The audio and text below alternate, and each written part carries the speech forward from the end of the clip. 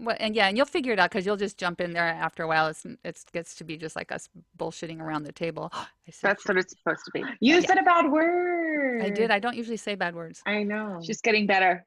That's like a thing that I'm getting better at. That's so weird. Okay.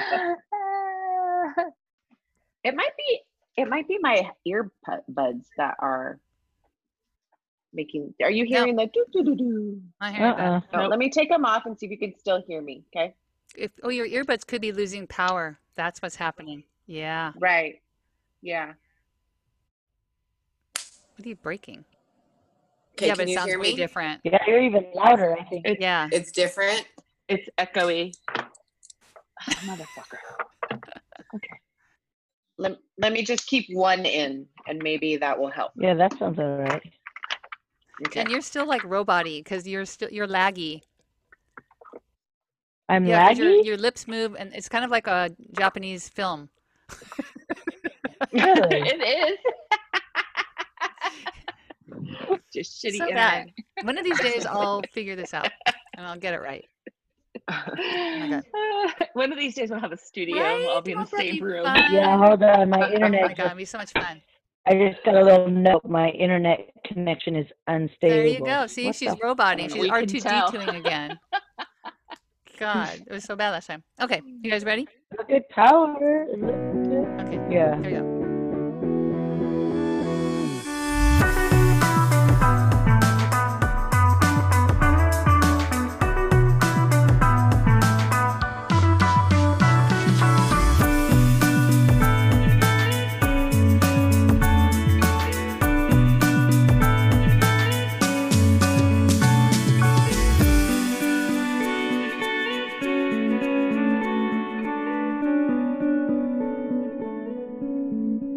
Welcome to episode number 009, Restorative Practices in the Classroom. Here today with me is, as usual, Jen. my good friends. Who? Jen. And who? Sharon. And Sharon. And today we are actually have the privilege of having our special guest with us, Heather from middle school, where she is an amazing principal. And I do have to also tell you a little secret, just to show you how old I am. I am going to be I'm going to be 60 years old this weekend. I'm going to be 60, and Heather was I love my this student. story. She was my student. And see what a good teacher I am. Look at, she's a principal now, and I'm still in the classroom. What's up with that? I don't know. And I knew you were going to tell this story, and I just want everyone in the world to know that when you were my homeroom teacher, you were the coolest, prettiest teacher. Did you hear that? Was that was a past tense? Well, you still are the coolest, prettiest teacher, but to me, as a 12-year-old girl, Anne was the coolest, prettiest teacher, and that's why I am who I am today. That's because that's back when I was 26, girl. Well, 26. Is that when you were doing fired me, bodybuilding so. contests in bikinis? Yes. Don't look it up. Yes. Or do. I was. Remember when one of those kids, a kid found one of your bodybuilding pictures online? Like, oh my God, is this, oh yeah. Yeah, that's it. This story, oh my God, I was walking around the classroom and I turned around and there was a bunch of boys gathered around a computer screen. Okay. And I walked over there and they go, is this, Miss Carton, is this you? And I'm like, oh, yes. I know. And then they came to my class next time and they're like telling me, look. I'm like, oh yeah. They all think I can beat everyone up, because you can see your muscles. It doesn't mean you're strong. It just means you can see your muscles. But you can mentally, you can beat everyone up. Yeah. Mental judo. As long as they thought that, in junior high, it was handy. It's handy to have that. So it was good. Hey, wasn't it you and Jen who were doing the arm wrestling when we went to that pub? Oh my God! Because you're like my muscles are just for show. I'm too weak, but she's got these big old muscles. So Jen, did you beat her? I think she did. I don't know. I probably had like drunk person strength that night. Who knows? I don't remember. That was one of those like end of the Yeah. year. I'm going out. Like it was like the end of the school year. It was No, funny. was it? The students always want to arm wrestle me. They do. That was the conversation, and that's how you guys got into it. Yeah, I think so. It was Anyway. sometime after Jen's birthday because I think you had a gift certificate to that pub. God, we Sharon, you have a went good to. memory. I don't remember any of that. I know. Jeez. Nothing Yeah, goes by Sharon. Oh, you guys are funny. Oh. Anyway, let's get started. We've got some news today I wanted to get into and some things I wanted to review, but I thought it was pretty interesting that the Assembly and the State Senate has decided not to return to work because of COVID right now. They have 700 bills that they need to pass before this session ends in August. Don't know how they're going to do that because they haven't said when they're going to go back to work yet. But they have there's a couple of legislatures, six of them that have COVID cases in the Senate. So they decided, oh, we're going to not go back to work and return to the Capitol yet, until further notice. And I thought that was really interesting since everybody's pushing teachers to go back to work. Yeah, but so wasn't Mhm. one of those assembly women? Didn't she say she got it with mask on, mask on? She got transferred, and they were both wearing masks. I don't know. Even if that was the Well, case, that's even that more reason why not to go back. Yeah. and remember, yeah. But Anne, I want to say something to what you just said. I think teachers have been working. I think what you said, they want teachers to go back to work. Well, I mean, like teachers have been in the working. classroom. In the You classroom. mean in Yeah, person? in person. Yeah. Where Yeah. the Senate I- doesn't even want to go in there, and they get to sit far Yeah. apart from each other, and they don't have kids sneezing on them and blowing their nose and chewing gum and putting it under the desk and all of that kind of stuff. Well, maybe they do. I don't know, but they don't have that. So I just thought that was interesting. But in the meantime, there is a bill, and this kind of is applicable to what's going on right now. There is a bill in the Assembly, Assembly Bill 1384, and that is supposed to limit liability from the schools so that if you happen to be back in class and somebody gets COVID, nobody can sue the school district for negligence, provided that the school is indeed following procedures in order to make it as limited a possibility as possible. And that was put into the state assembly by Patrick O'Donnell he's a Democrat from Long Beach, and Susan Rubio from LA. They introduced that. That was back in June 29th. So remember that friend that I have that I told you works, she works in they have a unified district inside of Riverside, and she got the email today because as of right now, they're still going back to school. And she got an email today that went to her and all the parents. It's a waiver that they have to sign, a legal waiver saying that if they get COVID at school, the parents have to sign it, the teachers have to sign it, they will not sue the school. What happens if they don't sign it? Oh, I don't know. But she was tripping out today. I was actually on the phone with her when she got the email. She's like, "Oh my gosh, can you believe this?" Yeah, this is pretty crazy. Yeah. So like, if you don't want to sign that waiver, what happens to your job? Well, here was a sticking point with that, right? This is what O'Donnell said, and this was on July 2nd. He said, "My bill will indemnify, or in other words, protect from lawsuits, school districts as long as they follow all the state and local health directives. We still want school districts to use the best practices when it comes to student safety." But the sticking point was people were like, well, what about teachers? And can we still sue? And so they did put in a provision in there that carves out workers' compensation and other employee protections so that teachers and other staffers would still be able to take legal action, and that's what managed to get it across. So they did put that in there. So for us anyway, we still have that protection in there. So. Yeah, so it also says that the liability protections afforded under this subdivision do not apply to claims for money or damages for gross negligence or for reckless, intentional, or willful and wanton misconduct. Well, isn't this gross negligence because we have all this scientific evidence that says, here is the problem? I think that's still like they're counteracting each other in this bill. I think that there's some big legal loopholes and with the right attorney that you could get around that. Well, but the right attorney can get around anything. That's why you get And the the right school attorney. district, yeah, and the school district with the right attorney could say, no, there was no gross negligence. Yeah. So it's that's a battle waiting to Yes, happen it is. for sure. Yeah. So with us trying to go back into school too, and they're saying that, kids aren't the ones carrying the disease. They're not the ones they're not the super, what do they call them, super carriers or whatever it is. I thought it was really interesting that in Florida, I just found this article this morning. Florida has tested 42,000 children from ages under 1 to over 17 for the coronavirus.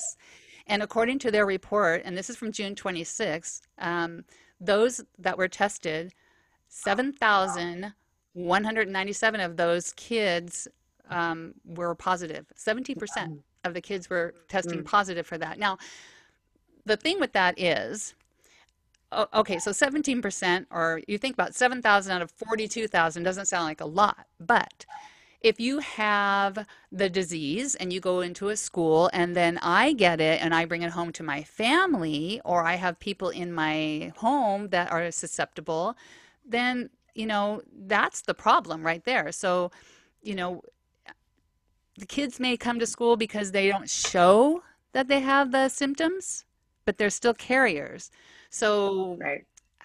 I don't know, it kind of goes back to what we were saying earlier about, is it really safe to do this? And I could not find anything for LA, any LA statistics like this, but I'm assuming because LA right now is bad, that the statistics have to be at least equal or similar to what Florida is doing. Well, I think we talked about this. And you're talking about Florida. Yeah. Sorry to any Floridians out there listening, but Florida's, hasn't been following as a state, right? Extreme safety measures. Right. So Yeah, but California wasn't I don't testing know. any kids. True. You know, Right. so like you're And- not going to have and- any data like this because you weren't testing any kids. no. And I think continues to not test. What about Orange County? Orange County is basically saying kick rocks. They're going back to school. They're not requiring the students to wear masks, and they straight out supposedly aren't going to practice the 9-foot radius around social distancing rules. I think that's crazy. I wonder if that like whole announcement with Orange County and everything, if that's what's prompting Thurman's announcement and what's going to prompt the governor's announcement tomorrow. I wonder if they're like, It's a good they're like, question. you know what? Wait a minute, we thought you were going to do the right thing, and now we're noticing that Yeah. you're not. So maybe we're going to have to, like the parent, I'm going to have to bring the hammer down now because you didn't make the right decision. Yeah. I will say this as an Orange County resident, right? As an Orange County resident, the county, there's a lot of loud voices that aren't necessarily representative of the majority. I haven't taken a poll or anything like that, but I will say the loudest voices are the craziest voices, right? Like That is true. the board of education met this week. I listened, and I was appalled at the number of parents who maybe not appalled. Well, I was appalled, but I was also shocked at the number of parents who want full-time back to school for their children. But what shocked me the most was all the data that they were using, which could be accurate. I don't know. I'm not a scientist and I can't say, but it's all about kids, right? So kind of like what you're presenting here, Anne, like, well, the percentage of students, of children, school age, et cetera, is very low. That's fine and dandy, but you're still talking about 17% is 7,000 lives, right? Additionally, there's no talk about the adults who work in school. At This all. just brings to mind to me one of those things that people I've heard thrown around for other things. In other words, if you knew that one thing was, you had a bag of candy or something, and you knew that one of the candies in there was poisonous, would you eat it? Would you eat it? Would you eat that bag? It's like saying the children are candy, right? And one of them has There's the more than disease. one poisonous kid.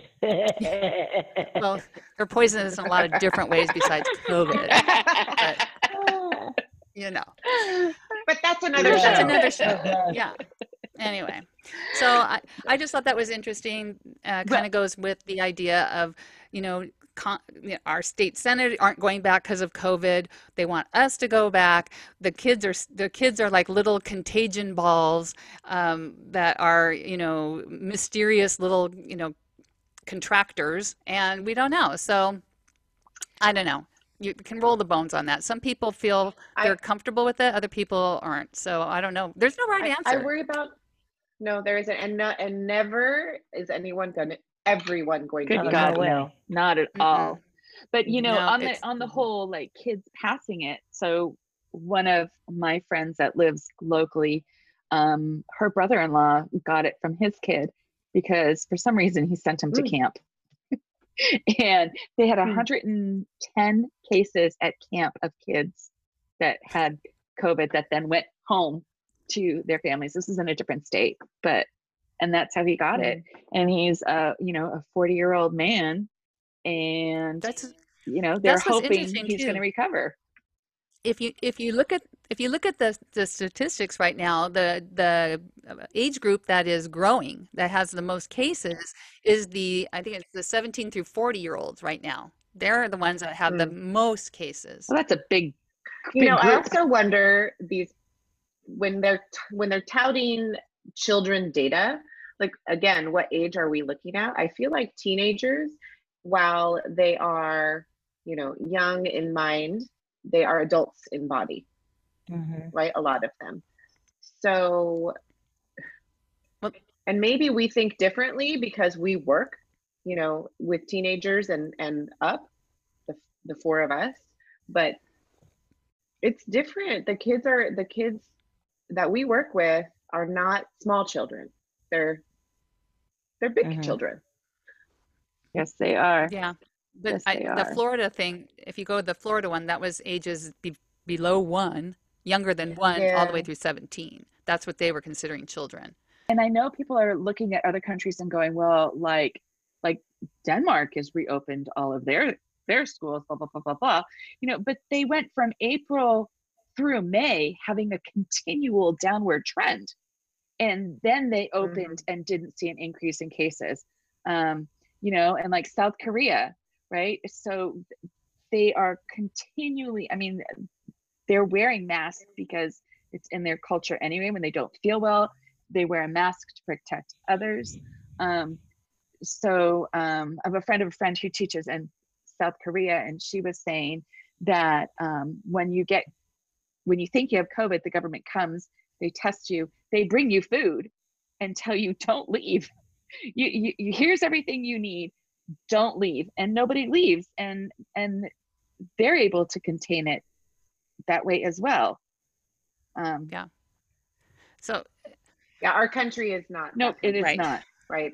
And we So, are huge. and That's just yes. that's a whole other subject there. But speaking of foreign students, at the end of our last podcast, I did a little update at the end because the United States government had put out an order through ICE to have all foreign students who were on visas, university students, who were not going to be on in any on-campus classes, were going to have to be deported.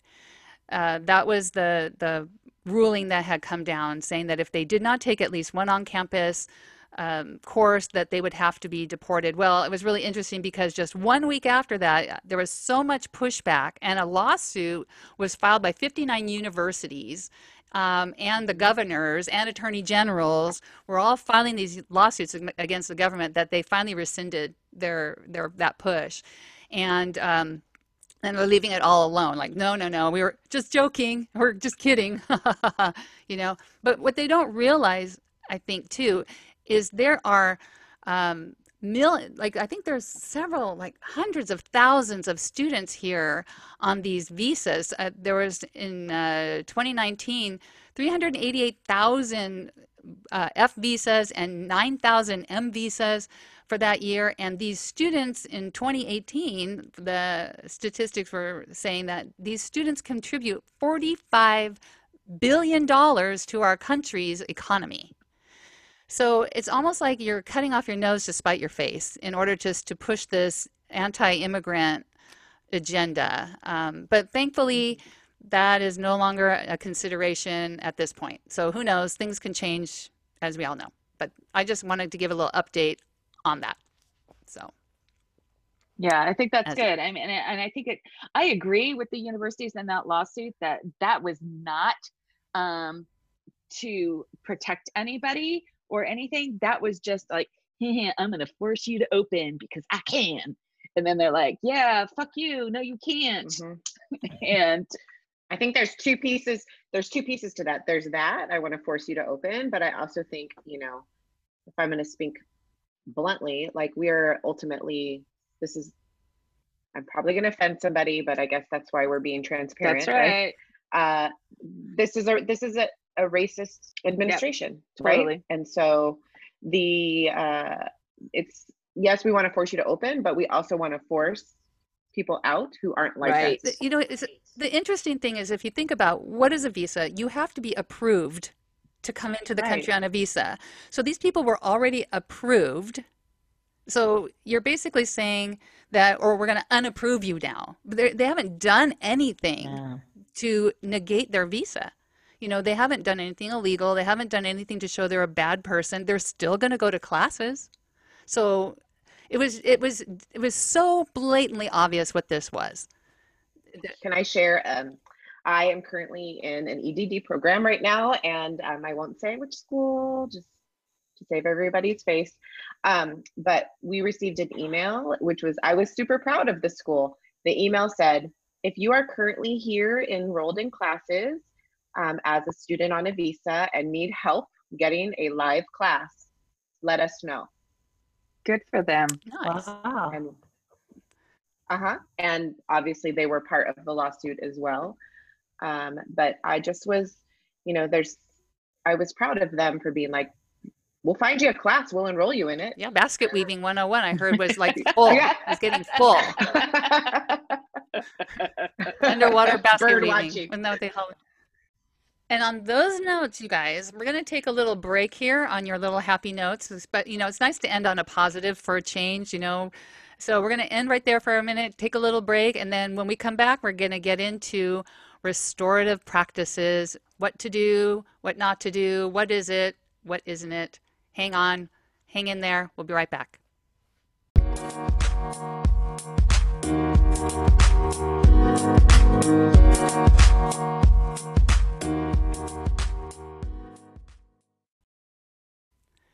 And we're back.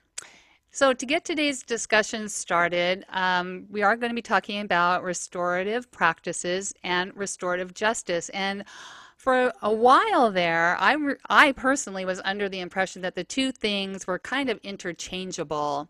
And so in order to make sure that nobody is going to remain as ignorant as I was, I actually went online and I looked up the definition for the difference between restorative justice and restorative practices. So let me read you what the Oxford English Dictionary said. It said that restorative justice is a system of criminal justice which focuses on the rehabilitation of offenders through reconciliation with victims and the community at large. So this is like after the fact. Something has happened and now we have to fix it. And restorative practice, on the other hand, is a strategy that seeks to repair relationships that have been damaged, including those damaged through bullying. And it does this by bringing about a sense of remorse and restorative action on the part of the offender and forgiveness by the victim. So, in other words, this is something that you're doing ongoing to keep it from going to the next level. And I have to admit, I'm really kind of ignorant about the whole topic. I've heard about it and I kind of know about it. So today we asked one of our friends you've heard her talking in the beginning of our show today, but I wanted her to introduce herself and give us a little bit more background about where she came from, how she got into the whole restorative practice, and how she's, kind of where your story. So Okay. Heather, can you kind of give us a little background on how you got to this whole thing? Sure. So I just want to say that, my story is I started teaching, oh gosh, 20, Sharon, how many years? I always struggle. I don't. 23? 23. I think it's 23? 23. Yeah, I think it's 23. Yeah, 23 years ago. And I worked with Sharon, Jen, and Anne.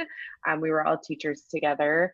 I've taught elementary school, a bilingual first grade, junior high, English, as well as reading and ELD, and then high school, English, reading, peer counseling, and ELD. And I really feel like my high school experience teaching peer counseling maybe started my journey in looking at how can we help students solve problems with each other, and how do we teach students to dialogue with one another and have effective conversations when there's conflict, right? So I think that really started my journey. Flash forward, I was a middle school assistant principal, which is super fun. As a middle school assistant principal, really the majority of my work was supervision and discipline. And I think just personally, I am not about punishing students. This is just my personal philosophy. I feel like the purpose of discipline is to teach and to learn, right? Like, kids are kids. They're gonna make mistakes. And our role as adults in their lives is to educate them and teach them how to make amends if needed, and make changes in their lives, right? If we don't teach them, if all we do is punish, then they become disillusioned in school, right? They know, like, oh, well, I'm just a bad kid, or oh, that teacher doesn't like me, or oh, I'm just going to get in trouble in school, because they know the consequence is always punishment, punishment, punishment. I do think there's consequences for actions, of course, but within those consequences, I think students need an opportunity to listen, learn, and remedy, and have opportunity to change, right? We all have made mistakes. Like, I say, the reason why I think I make connections with kids as a school administrator is because I did stupid stuff, man. I did stupid ass stuff as a kid. I never did. I was a You're the perfect only child. one. I You're the only I was never one. tardy. I was never late. I always did my homework. The teachers Yeah. never knew who I was because I never made any Mhm. problems in class. Right. Everybody knew who I was. mean, I wasn't. Sharon, we could tell stories, right? Yeah, right. I never got caught. That was my thing, is I did dumbass things, but I didn't get in trouble because I didn't get caught a lot of the times. Jen's over there shaking her head. But I think I can relate to kids and the dumb things that they do, but we need to also teach them, right? So as a principal, our school is a PBIS school, so that's positive behavior interventions and support. And through our work with PBIS, which we could talk about that if you have questions later, I was introduced to restorative practices as an intervention to behavior. So right? can you kind of give us like a background? What exactly, give us some examples of what are restorative practices? In my head, I always hear, it's circle time. We're going to sit around and have a circle time. Mm-hmm. So So what? that's part of it. I think that's part of it, but I do think that's very surface level, right? So if you think about the kids that you can connect with and maybe have had connections with that are challenging, it's all about relationships, right? So if there's been a kid who's misbehaved in your class, or who's challenged you or challenged your authority, but you've had a breakthrough with them, typically there's a relationship piece in it, right? They respect you because you respect them, and you respect them, and it's all circular. Circle time is very basic form of restorative practices. What else can it look like besides that? So the circle really starts with, you start with a safe question, right? So if you're teaching restorative practice to kids, that's why you start with safe questions. So you might start with something like, what is your favorite food, in order to get kids talking with each other. But where the power comes in is later. So as you practice, I'll give you an example without talking for too long. I had a teacher who was struggling with a challenging class that she had. And she was struggling with them. Their behavior was challenging her. And so I came in and helped facilitate a circle. And we were able to call out some of the things that were happening that were disruptive as a whole class. So I would say, what's been happening in class that's been preventing kids to learn? And the kids are honest, man, right? Like, if you think about it, if you just ask kids what's been happening that's been annoying you, they'll tell you.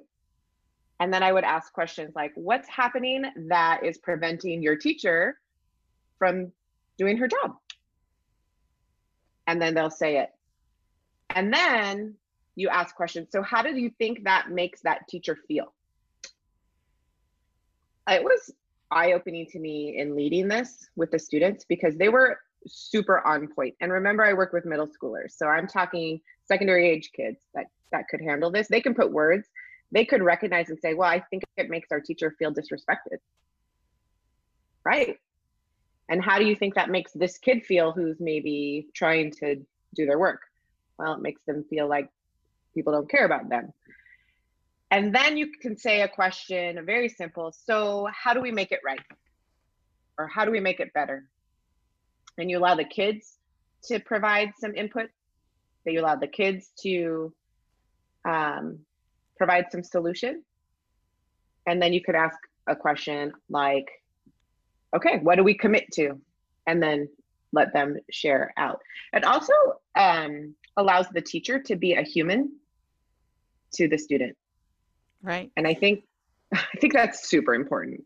So then this is used as an intervention, so you use it once there's a problem, or are there things that we're supposed to be doing all along in order to prevent problems in the first place? So are there practices? Are there situations? Is there something we should do from day one? Is it like rapport building? Do we spend time with that? Yeah, I think it's all of that. And I think spending time to build rapport, to build relationships is huge, because you're not going to get honest answers if the kids don't feel like they can speak openly. Right. Yeah. What do you do with teachers? There's some teachers that just can't do that. It's always like, you're disrespecting me. Always, yeah. You're always disrespecting me. Get out. It's my way or the highway. A lot of times we will offer, and because the assistant principal and I both do this, I'll offer to have a restorative conversation, just the kid, the teacher, and myself. You ever have to have a restorative conversation with just the teacher? No, the teacher, the student, and myself. So, do I ever have to? Do you ever have to get in with the teacher and go? I have had to have a restorative conversation with adults. That's what I mean. With each other. Yeah. I have had to have restorative conversations with 2 adults on campus. I certainly have. Yeah. They certainly can, overall. Yeah. I think it's hard to do this without training. Yes. Because it's certainly not like the way I grew up. No. Like hell no, This is not the way I grew up. Nobody did this when I was growing up. You can read articles for sure, right? Like you can read articles, you can read, I think a lot of the articles that I see out there, like from Edutopia, and just like the kind of basic, like, here's some things you could do for restorative practices in your classroom. a lot of it is like, you need to build rapport with your students. You need to greet your students at the door. You need to have team building type activities within your classroom, like spending that time. While a lot of teachers feel like, oh, I only have 50 minutes to teach my class and it's wasteful. In the long run, because you've built that relationship, you actually gain more time back over the course of the year. But you can't truly do restorative practices justice without being trained, and then without being vulnerable. And I think that's huge for us as adults. It is very uncomfortable to be vulnerable, that we don't know we're trying something new, and to be vulnerable in front of our students. And then practice, right? Practice what you preach, right? Yeah, totally. Yeah, I just think that there's with the training, I know just looking around an auditorium or around the staff room when they're like, "Oh, we're going to get trained on restorative practices." Everybody's like eye roll, you know. So how do you present this to a staff that may be giving you some pushback on it? And when you brought this to your classroom, or in your classroom, to your school, did you have pushback on it? And if you did, how did you overcome that? Or what did you say in order to get your school on board? Was it on board? How did you get this going at your school? No, Anne, everything is perfect. Well, that's why I have you here. Right? It's a utopia where I work. Makes sense. Yes, there's pushback always. So how do I do it? I think, and this is maybe more of a leadership strategy, right? But I don't think restorative practices is something that you roll out school-wide from the beginning. And that's just my opinion, right? Like, I'm just one person. I'm not an expert. I'm not a trainer, nothing like that. I think it's something, I was trained in it first, just me and my assistant principal and the counselor. So the three of us received training first and foremost. And we tried it ourselves in our disciplinary conversations, right? So when kids would get sent to the office with referrals, or kids were having conflict, right? Like, so you gave the definition of, it's used a lot for restoring bullying, right? So we would practice it with kids, and we found good success. I was actually like, we had some serious girl drama with some middle school girls, right? Oh yeah.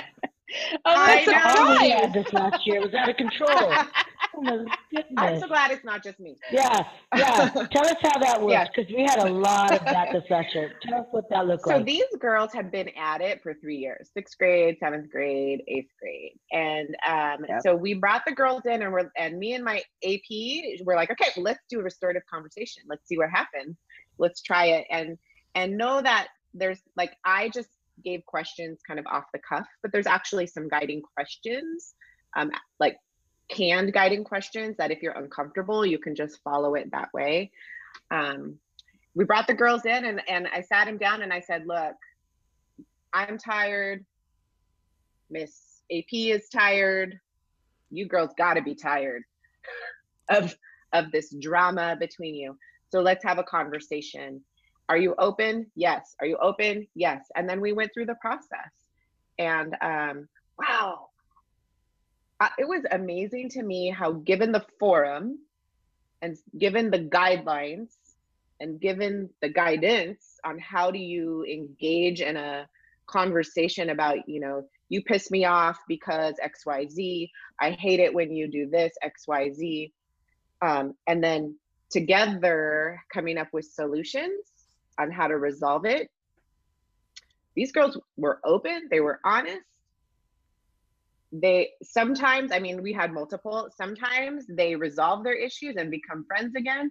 Sometimes they agree to just leave each other alone, right? Sometimes they're like, look, I don't have to like you, you don't have to like me, but we don't want to be in trouble. I don't want to be in this conversation with my principal anymore. So we're just gonna leave it at the door.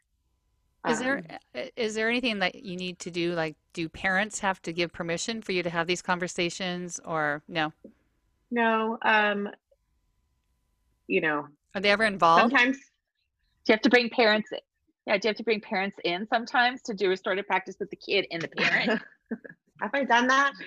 I would do that because like that's my nature. I done that before? No, I don't know that I've done parent and student before. Um, a lot of times I offer it to parents, like when parents, because parents will come to us and be like, this kid bullied my kid, blah, blah, blah, blah, blah. And I'll say, okay, well, here, we could do this and have a restorative conversation. I explain it to them. And most parents are open to that. And then I always tell the parent after, right? Like, okay, we had a conversation. Here's what the kids discussed. Here's what they agreed. But the parent doesn't necessarily need to be there because it's again, it's an intervention. It's not a consequence. Does that make sense? Mm-hmm. I mean, I guess it can Yeah. be a consequence, but in the way I operate, I look at it as let's solve the problem instead of detention, suspension. Let's solve it before it gets to a point where you have to lose your education, right? What about the impact of like social media though? Because I know a lot of the issues that we had at school stemmed at home, social media, right? And then they bring all of that with them to school. How does that factor in? We'll have these conversations about social media too. And then and I do think I need to bring parents in at that point, right? Like maybe not in the conversation, but I need to say like, hey, your child is super active on TikTok and did a TikTok video. You know, Jen made a TikTok video making fun of Sharon, and then all these kids liked it and saw it, and you know, parent. And then I beat the shit out of you. They did it. Well, I'd like to see that fight. I want to see that. I did it. Yes, right, you did. that fight would be fun to watch.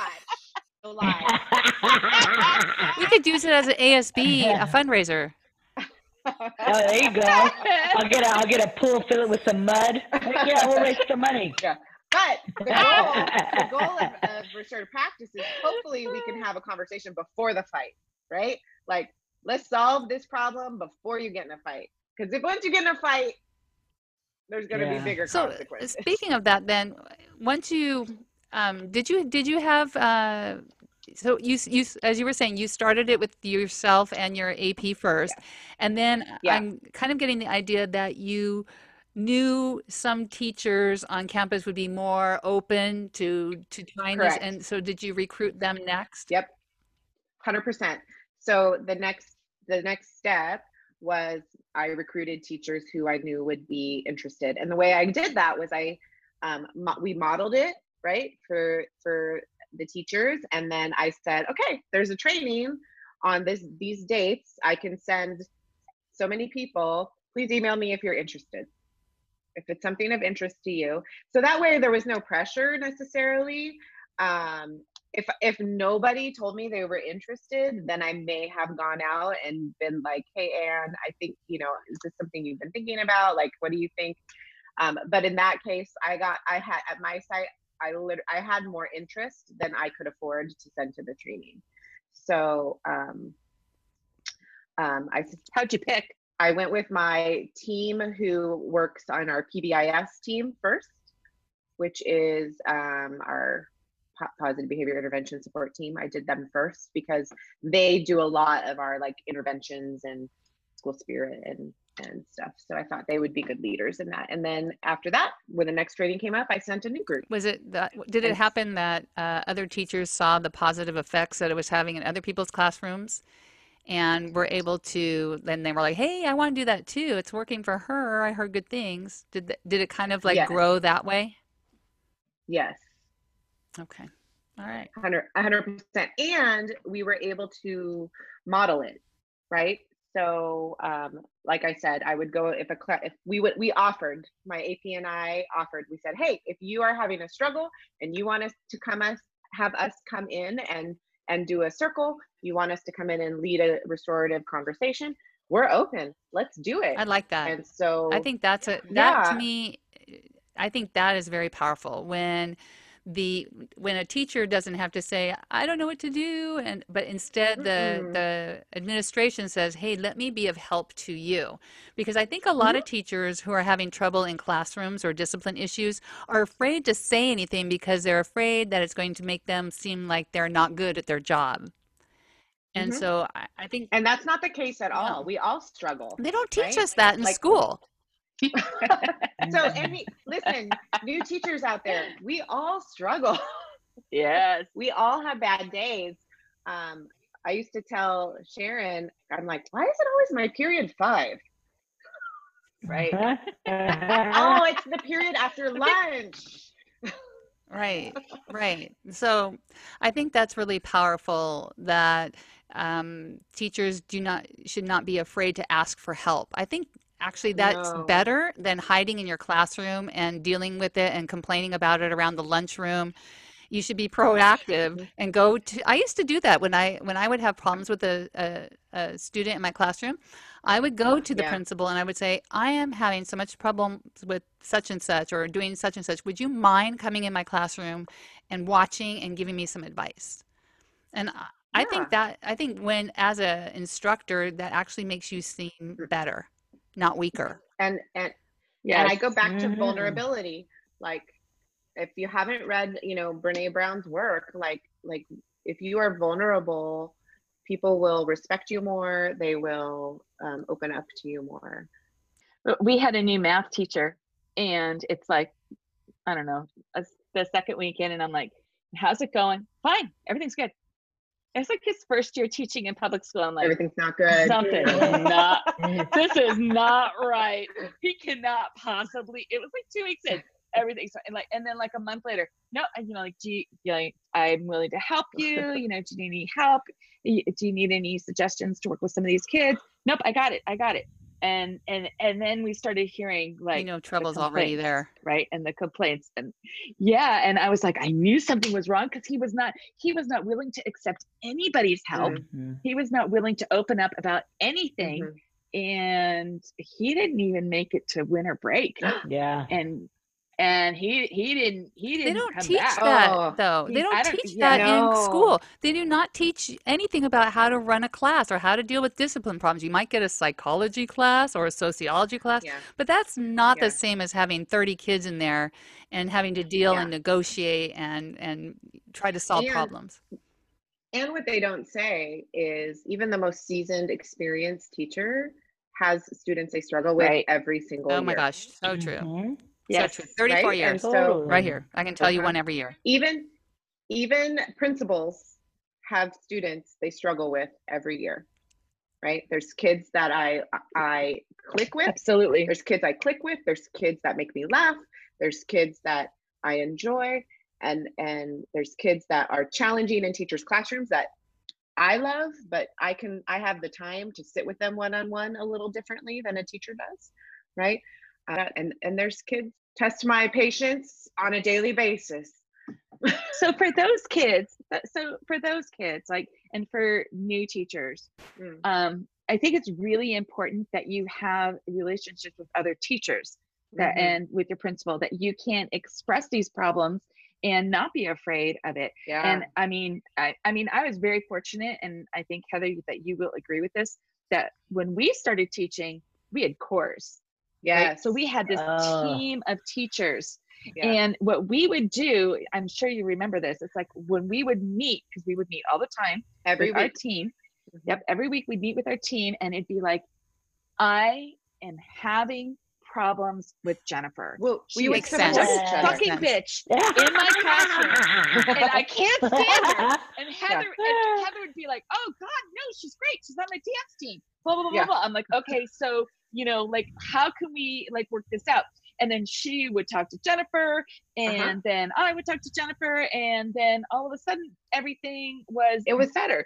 It was like a wraparound. Amazing. It was a wraparound. The best thing ever. We wrapped around these kids, and maybe they didn't have the best relationship with me, but they had the best relationship with Sharon. So, we'd learn how to support one another and support the child at the same time. It was the best You know, teaching. Man, those are my best years. The best. they were, and me, going through the whole garage thing we're doing and everything, and I found this note from this parent, and she was just like, thank you so much. I really loved that I could come on campus and talk to any of you, and you all knew what was going on in each other's classrooms, and I didn't have to track anybody else down. And I think that really supported my kid. And I was like reading this just the other day, and I'm like, oh, of course, they're so beneficial. Yeah. They help everything. I won't say how old those kids are now. I have their kids are that's in my okay. class. Yes, we already have their children. I'm starting to get grandchildren. It's time to retire.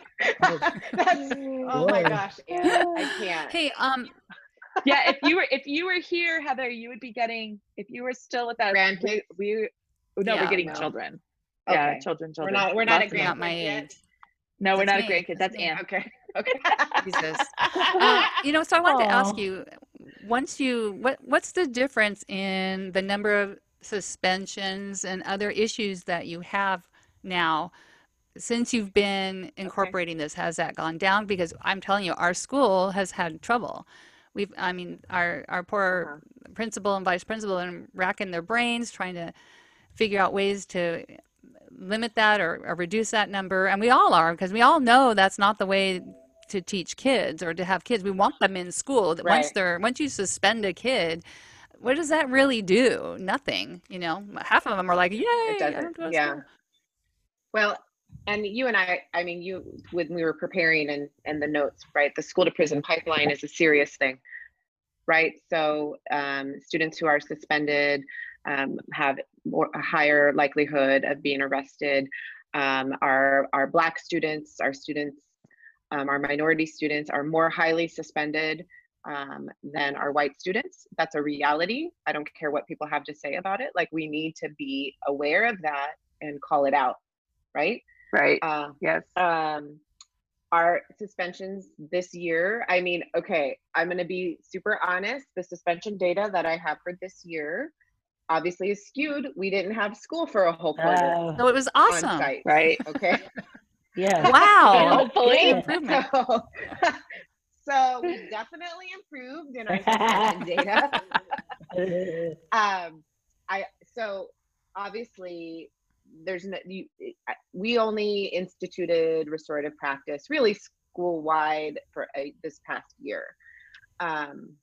Though again, my assistant principal, myself, had been practicing it the year prior. We definitely, though, had decrease in suspension, because I know the kids that we did restorative conversations with as a disciplinary intervention in order to prevent suspension. We had a lot of students who were able to resolve conflicts. I think we prevented on-site conflict through restorative conversations.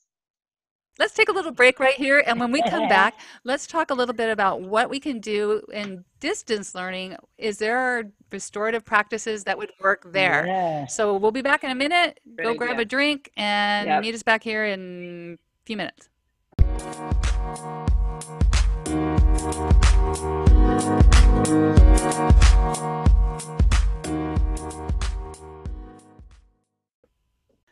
Welcome back. I hope you guys grabbed something to drink with that. We've got so much good information going on here, and we're going to continue with some more ideas about what to do when we go back to distance learning. But before we begin, we came across this article I thought was kind of interesting, and maybe how restorative practices were definitely not used in this case. And I'm really curious to hear, Heather, how you would have analyzed this situation. But let me give you a little background first. This came from Vox, and it's about a Florida boy that was arrested after refusing to recite the Pledge of Allegiance in class. And this 11-year-old boy, of course, Florida, here we go again, in Florida, was arrested after he, poor Florida, after he refused to recite the Pledge of Allegiance in class and allegedly refused to listen to the orders from the school officials and a resource officer. So according to Bay News 9, the boy got into an argument with his substitute teacher, that's issue number one, substitute teacher. Earlier this Right. month at this middle school, and he refused to stand with his classmates for the pledge. And then after the boy told his substitute teacher that the American flag was racist, and she said to him in her report after the incident, why, if it's so bad here, did this child not go to another place to live? And the boy responded, well, they brought me here.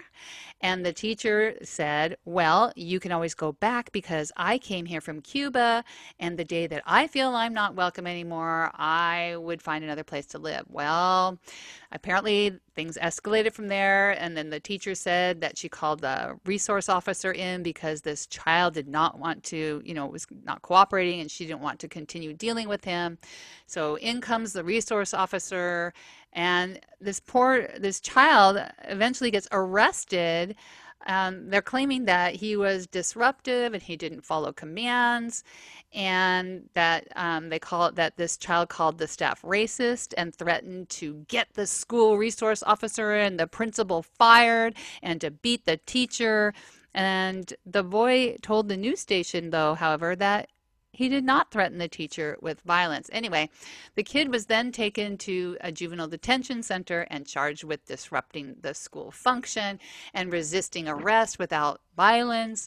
And he was also suspended for 3 days. Now, I can tell you that we've all had situations, I know I have in my classroom, with kids who it just feels so bad, so aggressive. And I'm sure what this looked like was in front of other students, was this conversation probably taking place in front of the class, which is problem number one.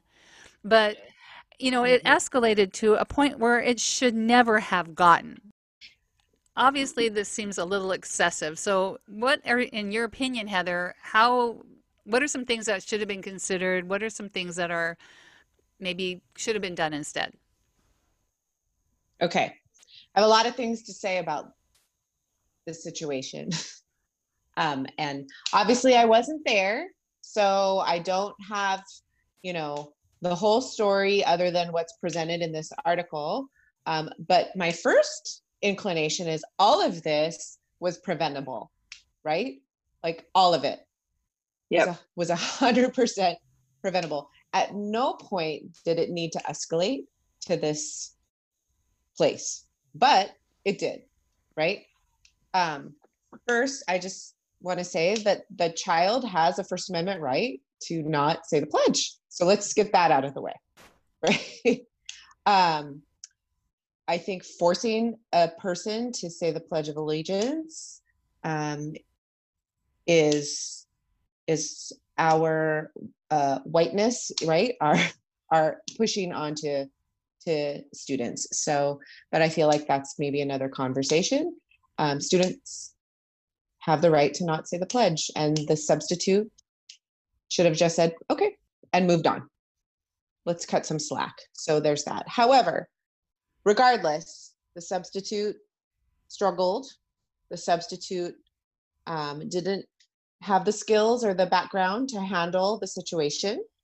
And you said that's another conversation to have about, we appreciate our substitutes, right? We need our go substitute listen to teachers. our podcast 007, I think it was, on subbing. Yeah. With the subs. But we need them, right? Yes, we do. And our students need to, as a school culture, we need to work with students on how to be respectful and welcome visitors onto our campuses. But regardless, I am amazed that it escalated to an 11-year-old's arrest and suspension. Actually, I'm not amazed. Let me tell you why I'm not amazed. Because a school resource officer was involved. And again, I think I have some thoughts on school resource officers. I think there are some SROs out there who are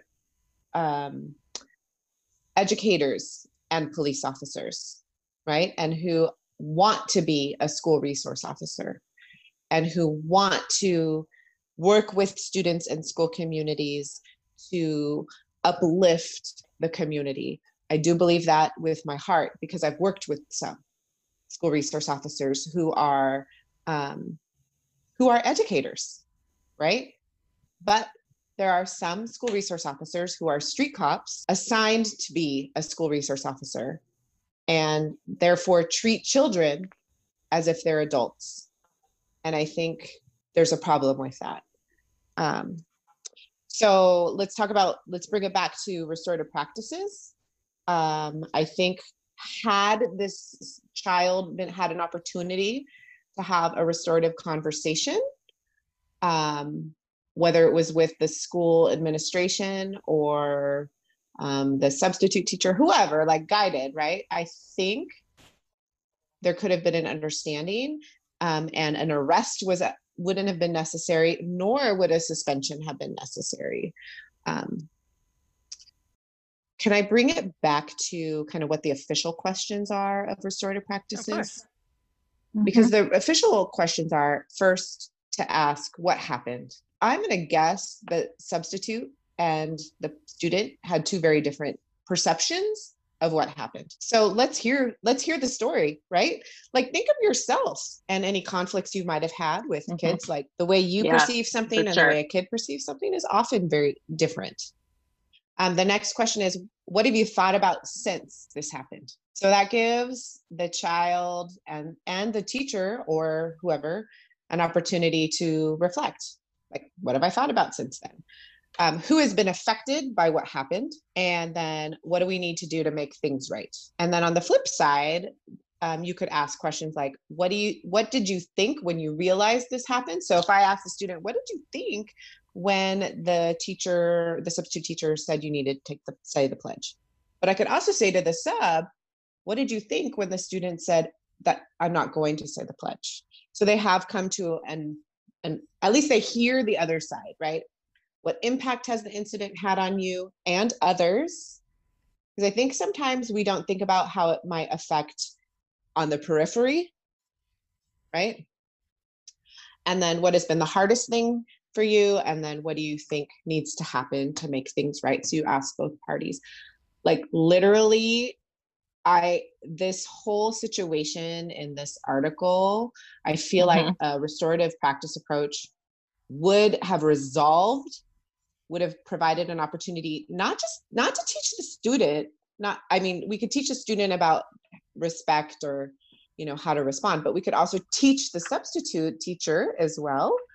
And then restore that relationship. The child lost learning time. And what did they lose learning time for? They escalated. I'm curious why they escalated. Probably because they didn't have an opportunity to talk and share. So I think sometimes too, the substitute teacher was losing face because they had made a request and then the student didn't reply or didn't respond in the way that the substitute wanted, and therefore a fear of, oh, now the other students are going to think they can get away with things, so I need to put my foot down and show that I am the authority figure in this class. Right, I'm the boss. I need to make sure. Or maybe the resource officer was losing face. Right. Maybe the administrator was losing face. Like, I think people need to get over that whole losing face thing. Yeah. But that's hard because it's like we want to teach our kids to respect their elders. And they need to. And now we're the elders, and it's like you don't Some get of us the are more respect, elder than and you're others. just like, what the fuck? and then you have to take it back and go, okay, right, now I'm the elder, but they're the child. But well, Sharon, that's so poignant. Like, I'm the elder and they're the child, so really I should know better. Right. Exactly. Right. Exactly. Like, start a band to elders. And even as an elder, that's our new name. We're the elders. We're the elders. As long as you don't put Lee on the end, elder Lee, it's okay. I'll be an elder as long as I'm not elderly. Right. But we still got stuff to learn, right? Like we have to learn stuff too. For sure. I think when we show that to kids, they respect you. The other thing that's interesting in that story is, so we have this child of color, right? And the 11-year-old ends up in juvenile hall. And that also kind of, there's so many things to talk about there. Yeah, there's so many things there. But that also goes back to the whole, like, seeing children of color as older than they are. Right. Yes. So you're giving him this huge punishment that you probably wouldn't give a white kid. I mean, because you see them as a kid, but you see the 11-year-old person of color as more adult, because they certainly get seen, especially the boys, get seen as adult way earlier than they are adult. So it's about a balance, though, really, isn't it? In classes, it is hard. I had a student last year who was just, oh my gosh, this child had no control over his foul language in class, and he had so many issues at home, and he was a problem child across the campus. And I don't know why, but I had such a little soft spot in my heart for him. And I remember this one day. Because you're restorative, I don't know. I'm restorative, or I'm just a softie. I don't know. But he was in class, and I thought he was eating in class, and I don't allow eating in class. And I walked over there and I said, "Hey, Jimmy, would you mind not eating in class?" And he just looked at me. He goes, took his computer screen and he slammed it down. He goes, "I get so fucking tired of teachers telling me I'm doing something when I'm fucking not doing anything." Jimmy? Okay, so now, of course, he yelled it. The whole class heard it. And so I looked at him. I said, real quietly, I looked at him. I said, "Jimmy, can you come with me a minute? Let's go outside and talk." And we went outside, and I did pretty much what you've been talking about. I said, "Hey, what's going on? What did I do to deserve that? I'm really sorry if I accused you of something. I mean, what were you doing? You were shuffling through your bag. What do you think that looked like to me? That I was eating something?" Yeah. And so I didn't know. And then you yelled at me like that. And then I said, "Did I do something to insult you, or did I hurt your feelings? Tell me what I did, and how can I help you?" And then the tears started. And that's when he started telling me that he's having trouble at home, and their family is homeless, and he's living in a house with a bunch of people, and and then I'm like trying not to cry because I'm such a softie. Right. And then we just had an understanding, and he came back in the classroom, and I'm sure the other kids were going, "Well, he didn't get sent out." You didn't send him to the office. I did not send him to the office. What would that have done? Right. That would have just pissed him off more. That would have accomplished nothing. Yeah. You know what that would have done was destroyed your relationship. There was, and he would have lost learning. So he and he'd have his little blow up moments, but overall, he and I we bonded. We had a thing, and he wasn't always perfect in my classroom, believe me, but it wasn't like I heard other teachers that went toe to toe with him, and this kid was not going to put up with that. You could go toe to toe, and he would just walk out of class on you like, "Oh, fine, I'm leaving. See ya." Yeah. But he didn't do that with me. Yeah, I had him too. Same. Agreed. Yeah. He's a toughie. And it's true. You pull him outside and you start talking to him, and then you ask him, and then he just like bursts into tears. He's holding so much stuff inside, and he has no place to release it. Like there's no safe place for him to go. Right. And I remember his parents actually came to student conferences, and they were like, "Thank you so much for taking care of my son, and believing in him." Because I wrote his parents notes and said, like, "Oh my gosh, you won't believe how much better Jimmy's doing this trimester," and he was really trying. I even told him, "Hey, I'll buy you lunch if you get this kind of grades," stuff like that. But he just. So I think what you just articulated, Anne, is that yes, like restorative practice in the big picture, like training, etc., is super important. But but you just said, hey, I basically have already done this with this one student. And that's the point, right? The point is for you to be able to have these conversations. It doesn't need to be in a circle. It doesn't need to be facilitated by another person. If you can do it and have these conversations one-on-one, you can bring a child back into their learning environment and maintain a positive relationship, teacher student, etc. Like you really just articulated and summed that up right there I with also that think story. teachers, the kids who give you the most trouble are the ones that need you the most.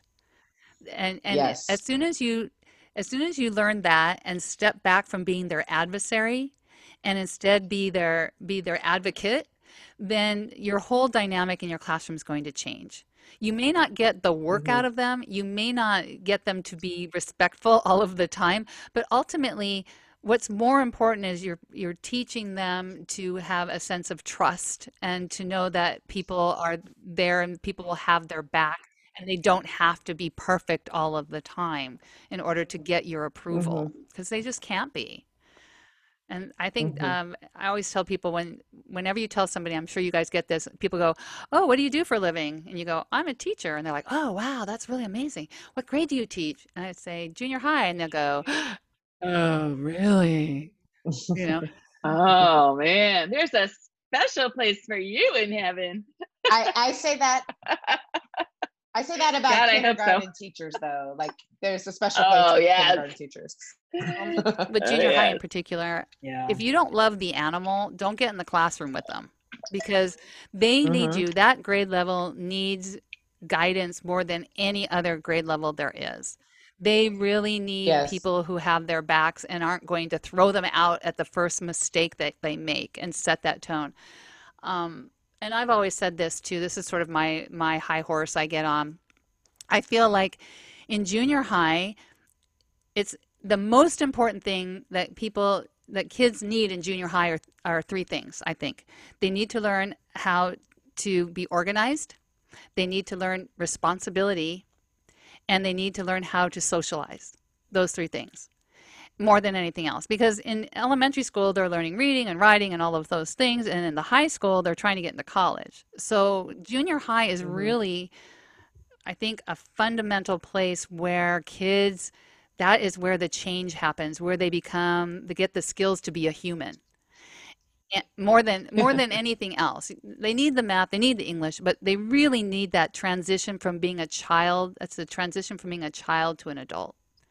That whole area. Yeah. And I And they need people who understand that. so junior high teachers play a Yeah. huge role, I think, in the success of kids because the kids who Yeah. haven't been making it in elementary school, you're going to lose them, but you can get them back in junior Yeah. high, you know? So I don't know. I Yeah. just feel like we have the really super important job in junior high. We only have them for 2 years, but goodness gracious, that's so much to do in those time for those kids. So Yeah. And I think Yeah. sometimes people forget about their middle school years, their junior high years, right? Because elementary is so formative, and then high school is so like it takes you to, your career or college.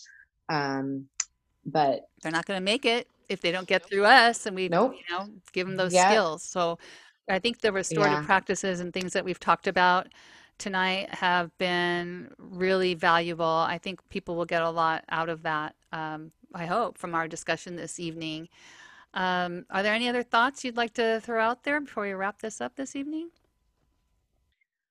I do. I think, all of what we've talked about is really about building relationships and building community in your classroom and your school, right? And so I think if there's anything people walk away with is academics are important, right? And especially now with distance learning, I've seen, I'm on social media and things like that, and I've seen the people Mm. posting, Maslow before Bloom.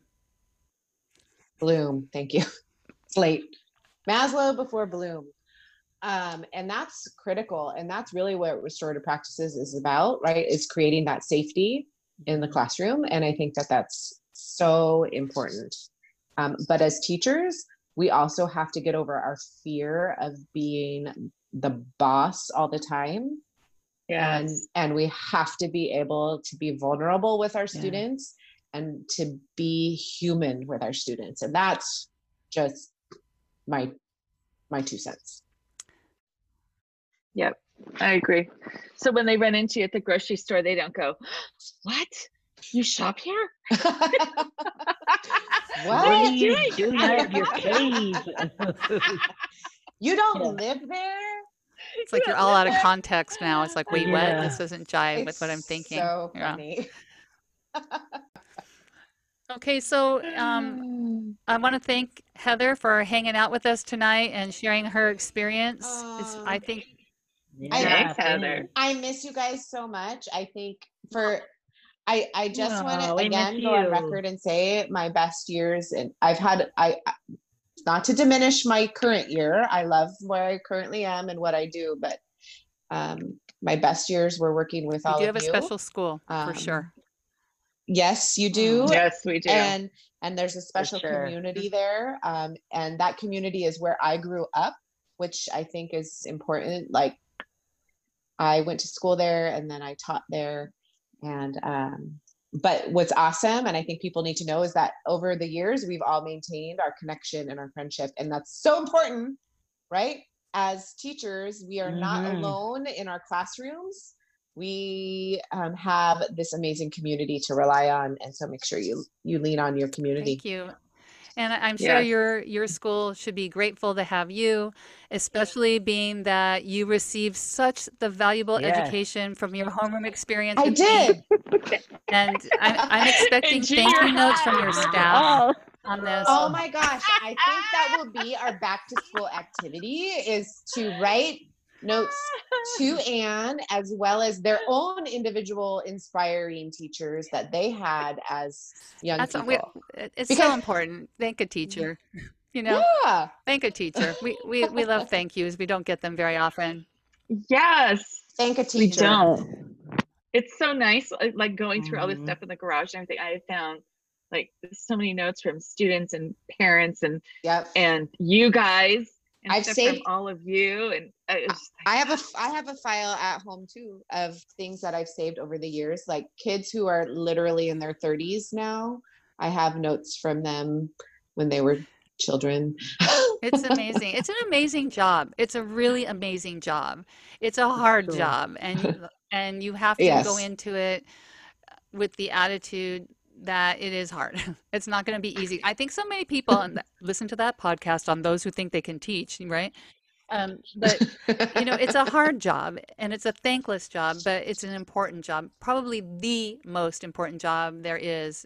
Everything else depends on it. And it depends on having good teachers out there. So we need a lot of good teachers out there who respect kids. Right? They're not the enemy. Hear. The kid is not the enemy. It's not an us against them thing. It's us together. So we thing. So spend time, get to know your students, get to know the people that you work with, ask for help when you need it, study, read, share your ideas. That's how we all grow. So again, and take the time and know you're going to make mistakes. For sure. And then repair. And you're still going to make mistakes years later. Everybody they don't tell you that in school either. Yeah. So no, they don't. Well, and that's how you learn. Yeah, that's what we teach the kids. We should be accepted. I don't want to work with anybody who's afraid to make a mistake, because then you don't grow. You just do it safe all the time. You know, so be brave. Boring is for sure. Boring. Don't be that boring teacher. What is that one? Don't be boring. Bueller. Anyone? My favorite movie. Oh, don't be that guy. Don't be Mr. Ditto. That guy. Yeah. I still love it. What does Ferris say? He's like, life moves pretty fast. If you don't stop and take a look around, you're gonna miss it. Go look around your classroom. Yeah. Yes, baby, don't be ashamed. Don't miss it, you guys. Don't miss it. Thanks again, you guys, for joining us tonight. Don't forget to go to Apple iTunes, or give us a rating and write a review. We really need you to write those reviews so that Five yes, so that stars. other people can find us Yes. and spread the word out there and share this with new teachers, share this with old teachers, get the word out. We'd really, really appreciate it. We will have links to our articles that we referenced today will be in our show notes. So please make sure that you check us out. Go to www.transparencyinteaching. Got to write the whole word out. There's no abbreviations. .com and leave us a comment. Join the conversation. How do you handle discipline in your classroom? Share your ideas. Let's make this a community effort. And until we meet next time, have a great day. Enjoy what's left. If you're going back to school, God bless you. If you're doing distance learning, God bless you too. God bless you. Yeah. All right, no guys. kidding. Thanks for sharing. Good night. Cheers. Good night. Good afternoon. Good night. Thanks for Bye. sharing. Sharon, thanks for sharing. Yeah. Sharon is Karen. And it's a wrap. There you go. So there you go.